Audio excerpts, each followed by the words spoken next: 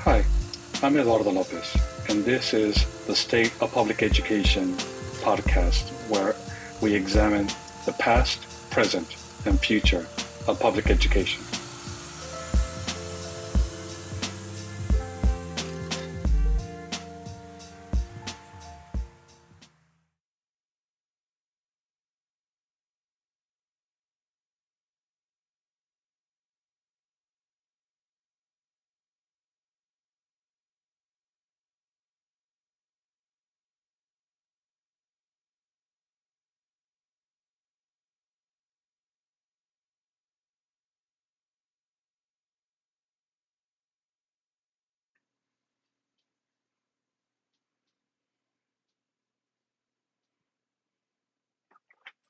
Hello, everybody.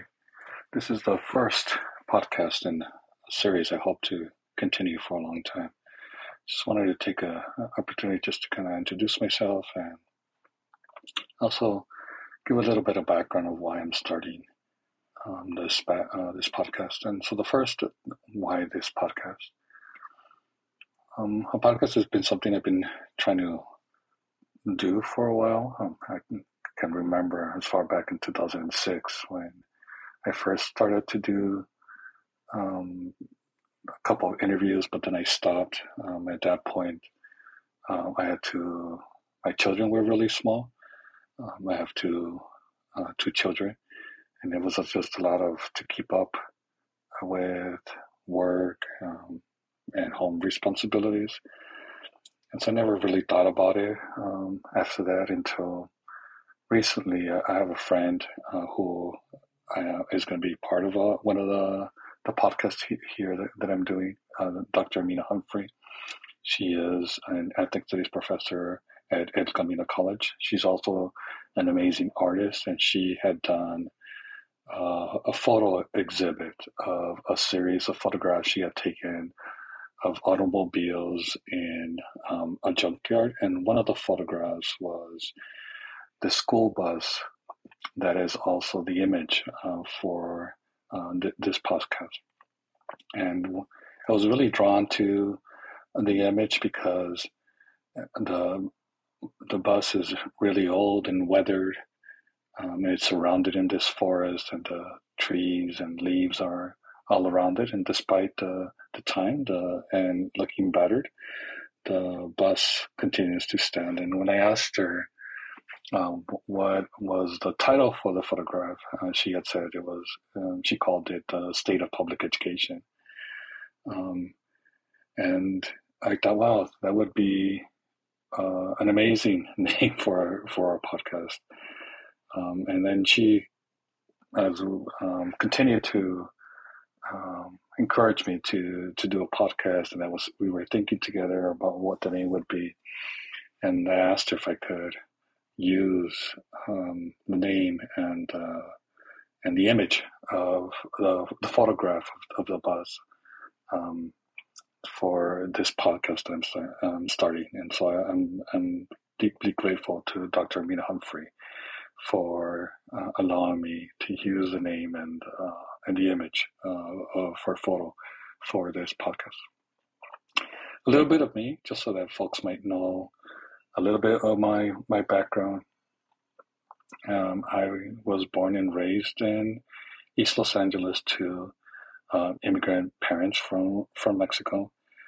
Most of my life, I attended Catholic schools in East Los Angeles. And the perception of Catholic schools is usually that they're of higher quality education. But for me, schools and these spaces were particularly challenging. I remember one of the first moments that I began to kind of have dissonance around schools. It must have been around 3rd or 4th grade. It was the beginning of the academic year, and the teacher asked us what we wanted to learn. And I remember excitedly raising my hand because that summer I had spent my time in Mexico visiting my grandmother and my aunts, and they had taken me around Mexico City, where they're from. and they had taken me to several museums, and so I was really amazed to see um, all the indigenous artifacts that were in the Mexican National Museum. And so when I raised my hand and I told the teacher that I wanted to learn more about Mexican history, I remember the teacher very clearly telling me that Mexico had never contributed to anything to history, and so therefore we weren't going to be studying about Mexican history. And that caused a lot of dissonance in me in terms of saying the teacher, who's supposed to be this powerful figure of authority and knowledge, is telling me that no, nothing of importance has come out of Mexico, but my lived experience telling me the opposite of having visited these museums, of having learned about different places and people and events. And that caused a lot of anger and resentment. And so I began to resist schooling very actively. Despite not liking school that much, I read voraciously, especially science fiction books. I really enjoyed just reading places that were fantastical and in outer space as a way of dealing with um, sometimes the isolation that I felt growing up in schools.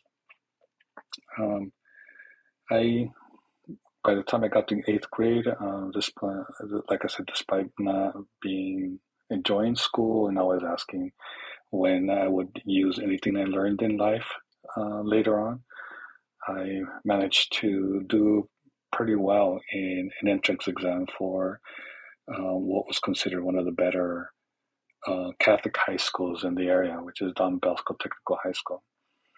At that time, when I enrolled, it was a predominantly white school. It was also mostly, um, uh, I would say, kids that came from more wealthier families.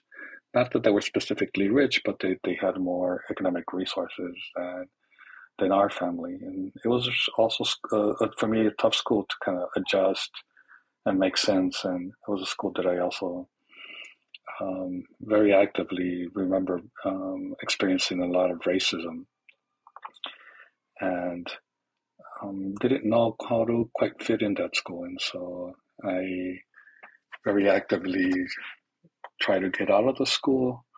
And eventually I didn't do well, and so I had a lot of D's and F's, and so I had to transfer to another Catholic boys' school in East Los Angeles called Salesian High School, where I eventually graduated.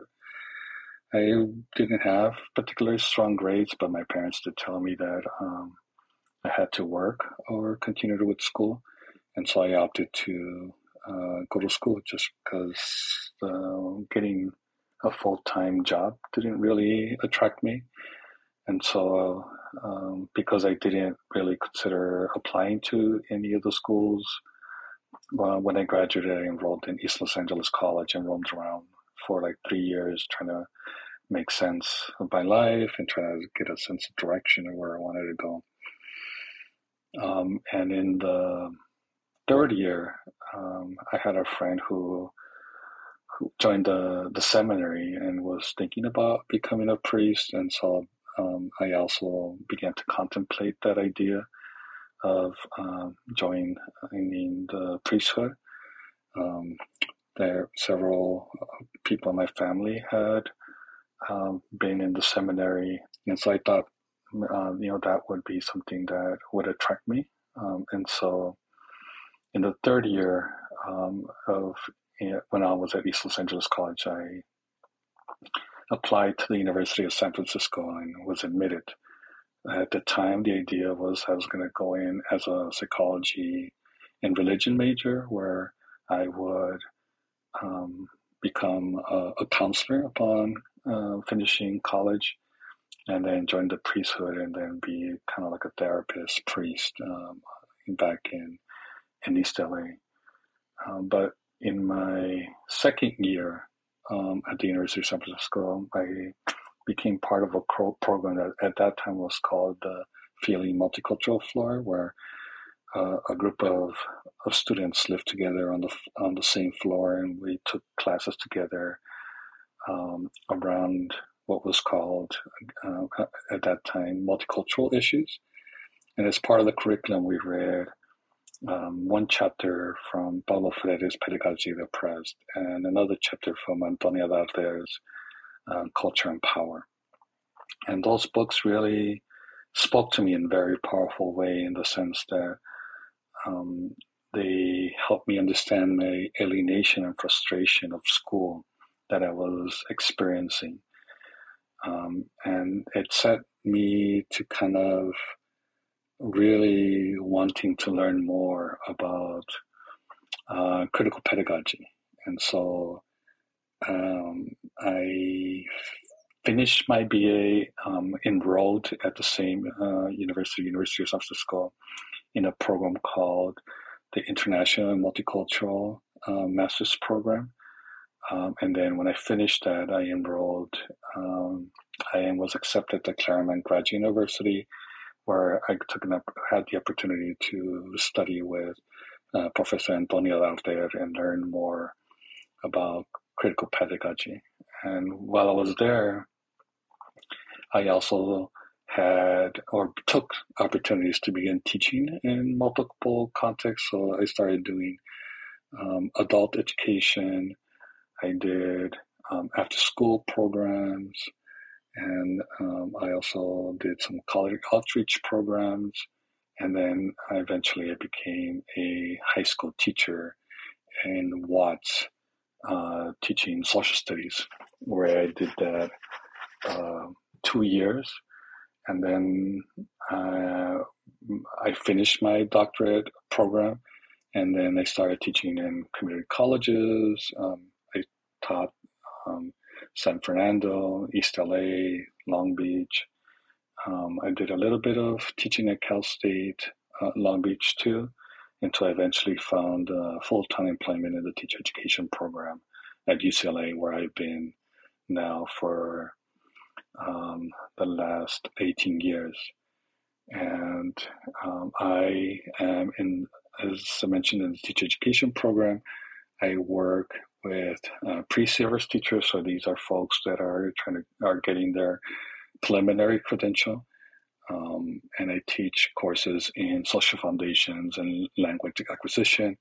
And then in the last few years, I've been working with specifically ethnic studies teachers as they transition into their full-time teaching careers, and supporting them as they are learning what it means to be an ethnic studies teacher during their first year full-time teaching.